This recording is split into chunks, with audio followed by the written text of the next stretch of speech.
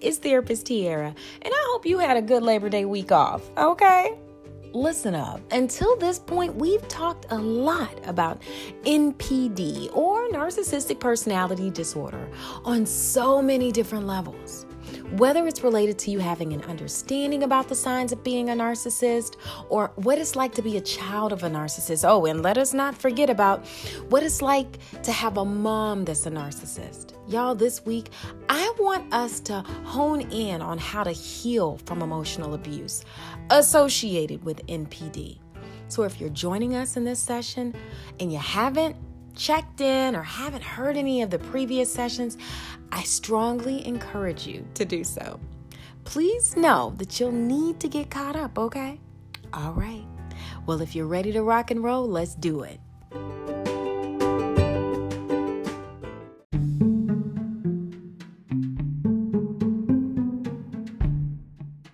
When we're talking about emotional, physical, mental parts of yourself from within, listen, when we factor in emotional abuse, it can be so debilitating to all of those areas.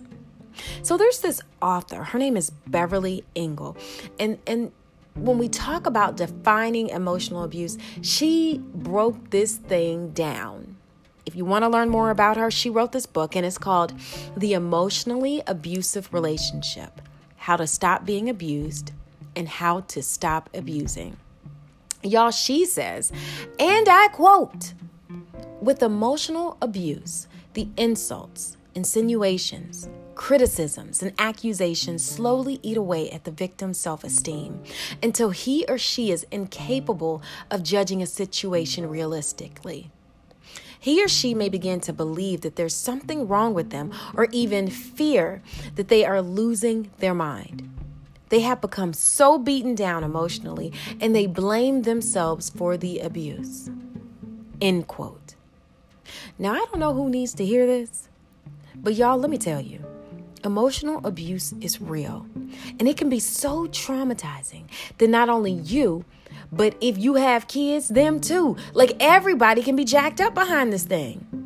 I need you to know that your trauma and that your experiences, they're valid. And it's your responsibility. Like, you have the opportunity to shift the narrative, not just from within, but there's a ripple effect generationally. We'll talk more about that soon, though. Okay?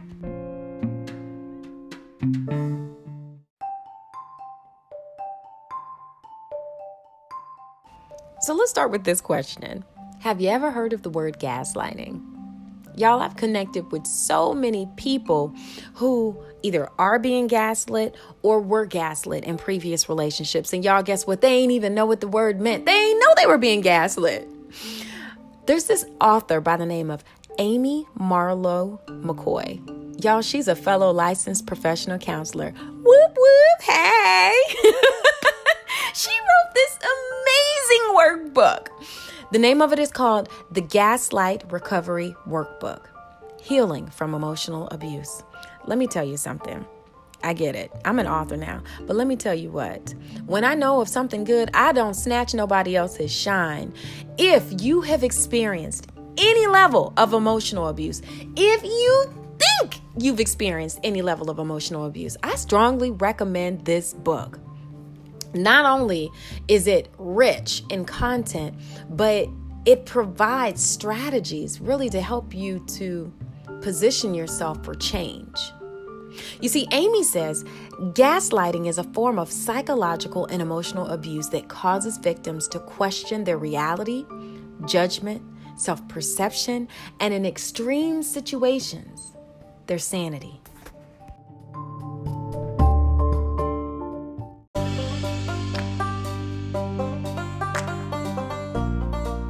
Here's the deal. When it comes to recovering from being in a relationship with a narcissist, y'all, it's a process. Recovery is a process. And if you've been in a long-term relationship with a narcissist, then you know that you've experienced years of confusion, second guessing, and feeling at times disoriented. Now, hear my heart. Being in a relationship with a narcissist for years, y'all, please know that this person more than likely had an issue with you having fun or sometimes just spending time with your family. You know what? It is imperative in order for you to enter into that season of total recovery. It's imperative that you get a neutral, outside support. And when I say outside, I encourage you to get a licensed therapist. Now, y'all know that's my heart. That's what I speak about heavily.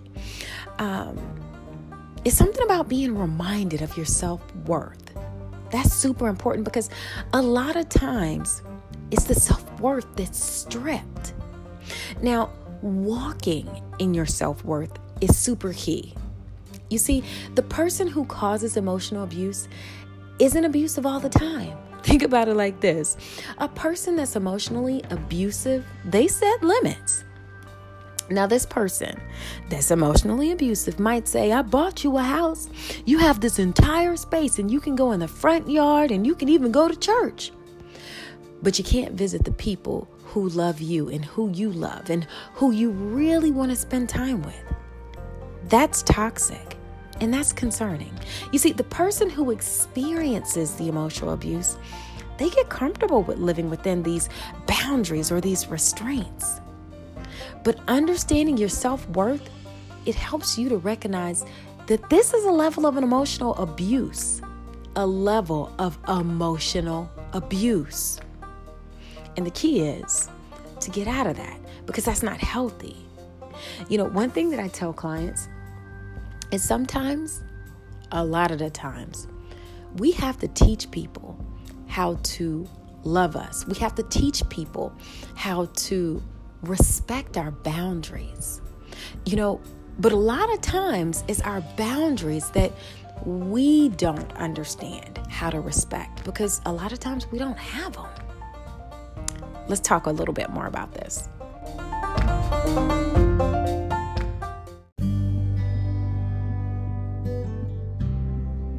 You know, it's pretty awesome. So most of y'all know I have a toddler and he is, you know, a boss when it comes to saying boundaries. We have become quite familiar with the word no in our household. Now, it's something about no that communicates. No, I'm not doing that. Or no, I don't want a hug right now. Or no, I can do it myself. You know, and it's something about sometimes when we've grown up in environments where we've been told, go and sit on his lap, go and give him a kiss, go and get, you know, we get misconstrued with our setting of boundaries. And so as adults, sometimes we have to regroup and ask ourselves, what are my boundaries? What do I like and what do I dislike? And you want to know what? These things, sometimes they evolve throughout the years. So a boundary that you may have had as a 20-year-old, you know, may be quite different than a boundary that you have as a 30-year-old, especially if you're married with kids and things like that. They evolve. And we have to regroup. We have to be able to take a look and say, you know what? That's not okay. That's toxic. And it's okay to say that.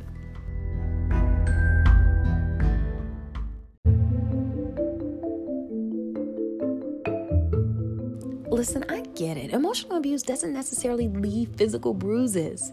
It does, however, leave deep, lingering wounds. And even if you're still in a relationship with a narcissist, I can promise you, if you've had children with this person, those children are probably pretty hurt or pretty wounded because sometimes the narcissistic person pits this person against that person. It's toxic. It's toxic. I need to encourage you to consider meeting with a therapist. Why? Why do I keep saying meet with a therapist? It's because if you've been in a relationship with a narcissist for a really long time, then I need you to know that sometimes our minds will tell us to stay in an emotionally abusive relationship just to keep the peace. It'll also tell our minds that, you know what? We had some good times. It wasn't that bad. But when you squint your eyes and tilt your head to the side, you might start to notice that, you know what, that was divisive. You know what, just when I got happy, this person snatched the joy, sucked the joy literally all out of the whole situation and made it about them. You know what, manipulation. Maybe I've been manipulated for years.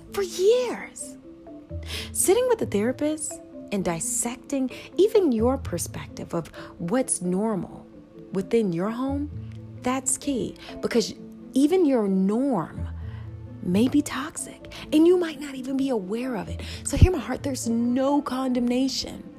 I just encourage you to have a seat, process, especially if some of the people that love you the most have witnessed things or shared things with you. Just sitting with a therapist and conversing and maybe sharing, maybe just sharing. And it's okay. Listen, I tell my clients all the time, listen, if you need to throw up in here. And when I say throw up, I'm not talking about throwing up. I'm talking about just vomit out, like a lot of the stuff that's happening. As long as you're not at risk of hurting yourself or anybody else, this is a safe place. And I guarantee that it will be a safe place for you as well. Be encouraged. See you next week.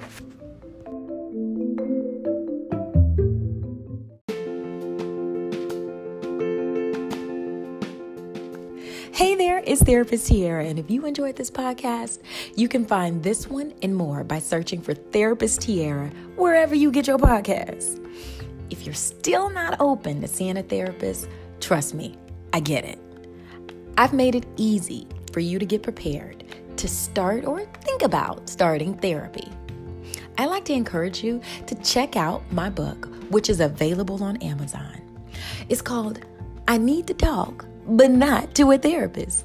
Yep, you got it. It's called I Need to Talk, but Not to a Therapist. I need to talk, but not to a therapist. Y'all, it's a user guide for people on the fence about starting therapy. I need you to know it's my heart, and I need you to remember that what's not addressed will create a mess along the generational line. Let's link arms and cleaning some stuff up that, needs to be uprooted and new things that need to be planted. I look forward to seeing you in our next session. Bye.